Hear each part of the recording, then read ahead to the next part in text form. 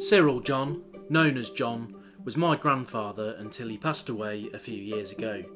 He was a preacher man, and so, as I seek to read, explain, wrestle with scripture on this podcast, I also seek to raise a glass to honour the memory and the legends that is CJG, my grandfather.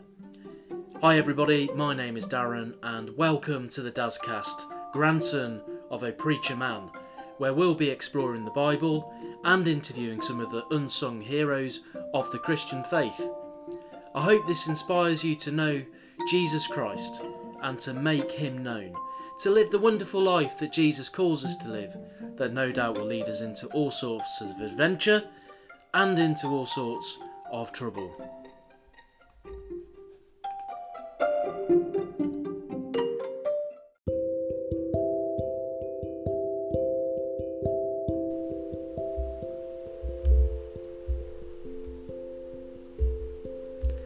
Well, good afternoon, Saints, or good morning, or even good evening, depending on where you are in the world, or at what time you are listening to the Dazcast, grandson of a preacher man.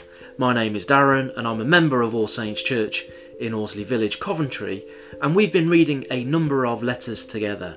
Letters written thousands of years ago to and from the most unlikely of people, as the good news of Jesus Christ takes hold all over the world. One of those unlikely characters is Paul, a Jewish terrorist who has his life dramatically turned upside down and inside out to the point that he becomes a sold-out follower of Jesus Christ, planting churches all over the then known world. One of those churches is the church in Corinth, again an unlikely bunch of converts, yet the love of Jesus can reach even those who, because of their social, economic and cultural status, have no need for Jesus.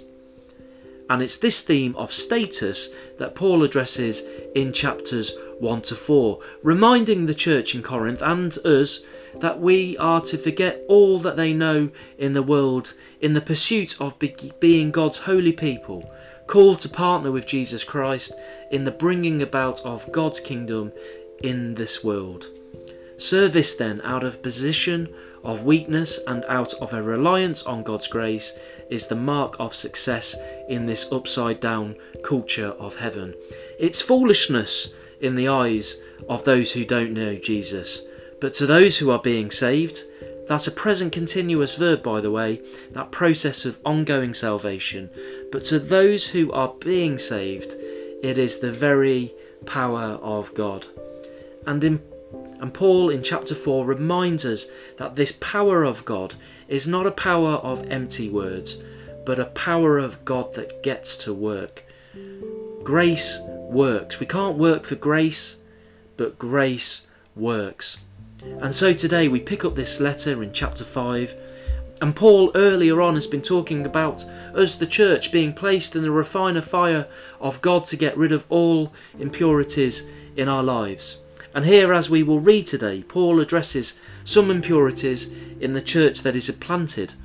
A report on sexual immorality he hears, so bad that even the pagans don't do what they've been doing. And one particular man seems to be at the centre of this scandal. And what's worse, the whole church seem to be boasting about it. Not really God's holy people, called to partner with Jesus Christ then.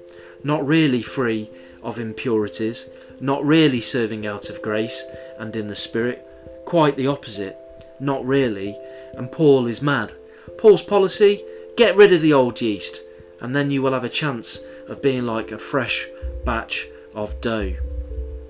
And saints, today I want to draw out this verse in verse 7 that says this: Get rid of the old yeast by removing this wicked person from among you, and then you will be like a fresh batch of dough made without yeast, which is what you really are. Christ, our Passover lamb, has been sacrificed for us. And there are two parts to this chapter summed up in this verse. Firstly, get rid of old yeast. Jesus said you can't put new wine into old skins. And Paul is appealing in the same way to the Corinthians to get rid of their old ways, to get rid of old yeast. Yes, for the church in Corinth, get rid of sexual immorality. But also, I like to think that Paul is also appealing to get rid of other old yeast. Other old yeast like doing things in their own strength and living in the flesh. Saints, this isn't an appeal to root out the worst follower of Jesus Christ in our communities and throw them out the door. If that's the case, that'll be me gone pretty quickly. But rather, it is an appeal in grace for us as individuals to consider firstly what old yeast is there in our life. What old ways of thinking or doing things are we hanging on to? What reoccurring sin do we need to throw out?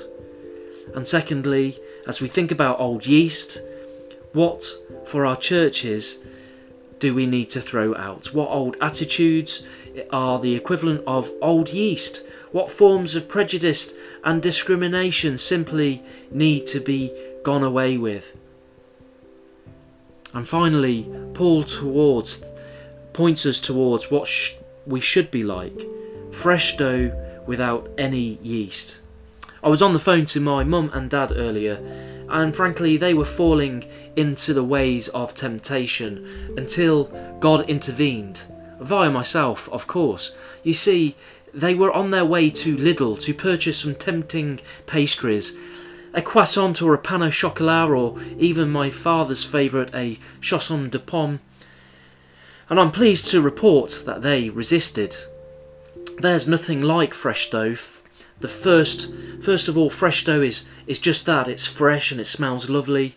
But secondly, you can do things with fresh dough. You can make bread, a cheese twist, a pomme de terre, or even a quiche. And that's how God wants us. He wants us to be fresh, mouldable, and ready to be turned into anything that He decides. But this for me is the best part of Paul's fresh bread analogy. Paul goes on to say that we are to be like Christ, our Passover lamb sacrificed for us. Bread is meant to be broken in solidarity with others, but broken bread reminds us of Jesus' sacrifice for us, His display of love and grace. As we say in our communion liturgy, we break this bread to share in the body of Christ. We have two choices Paul gives us.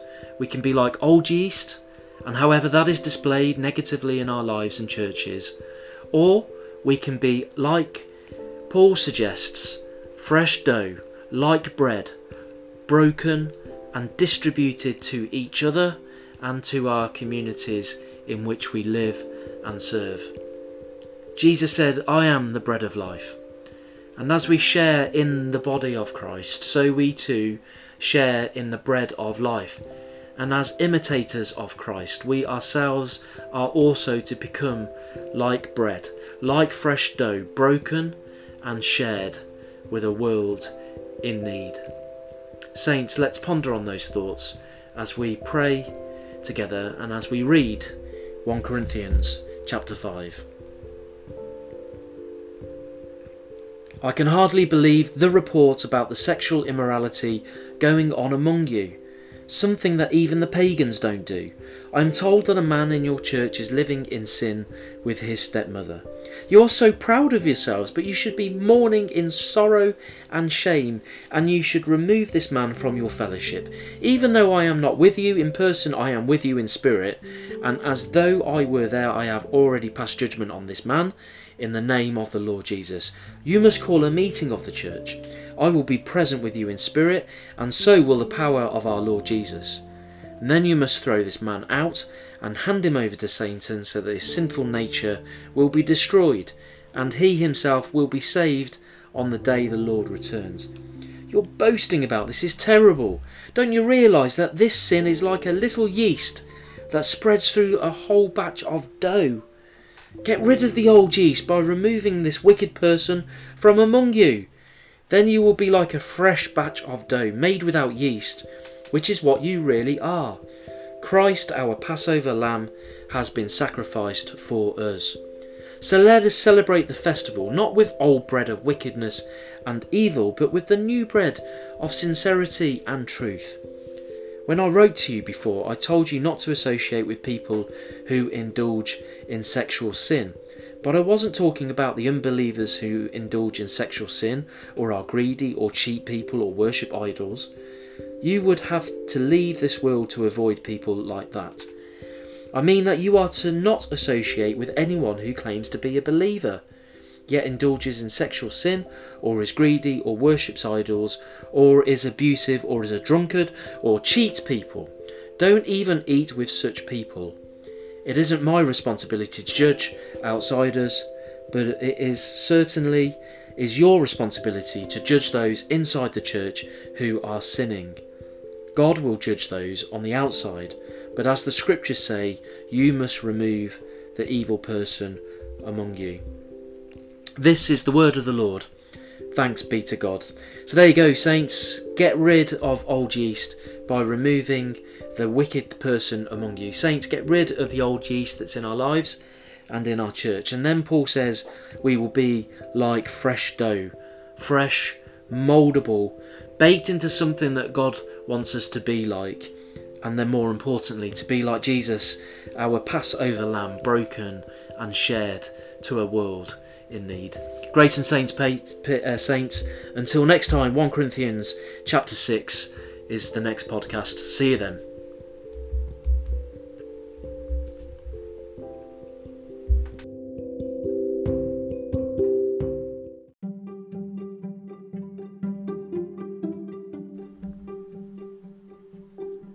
You've been listening to the Dazcast, grandson of a preacher man, where we seek to read, explain and wrestle with scripture and hear from some of the unsung heroes of the faith. If you've enjoyed listening to the Dazcast, then don't forget to like, share and subscribe, whatever podcast platform you are listening on. And as ever, stay tuned for future episodes. So saints, go in peace to love and serve the Lord. In the name of Christ, Amen.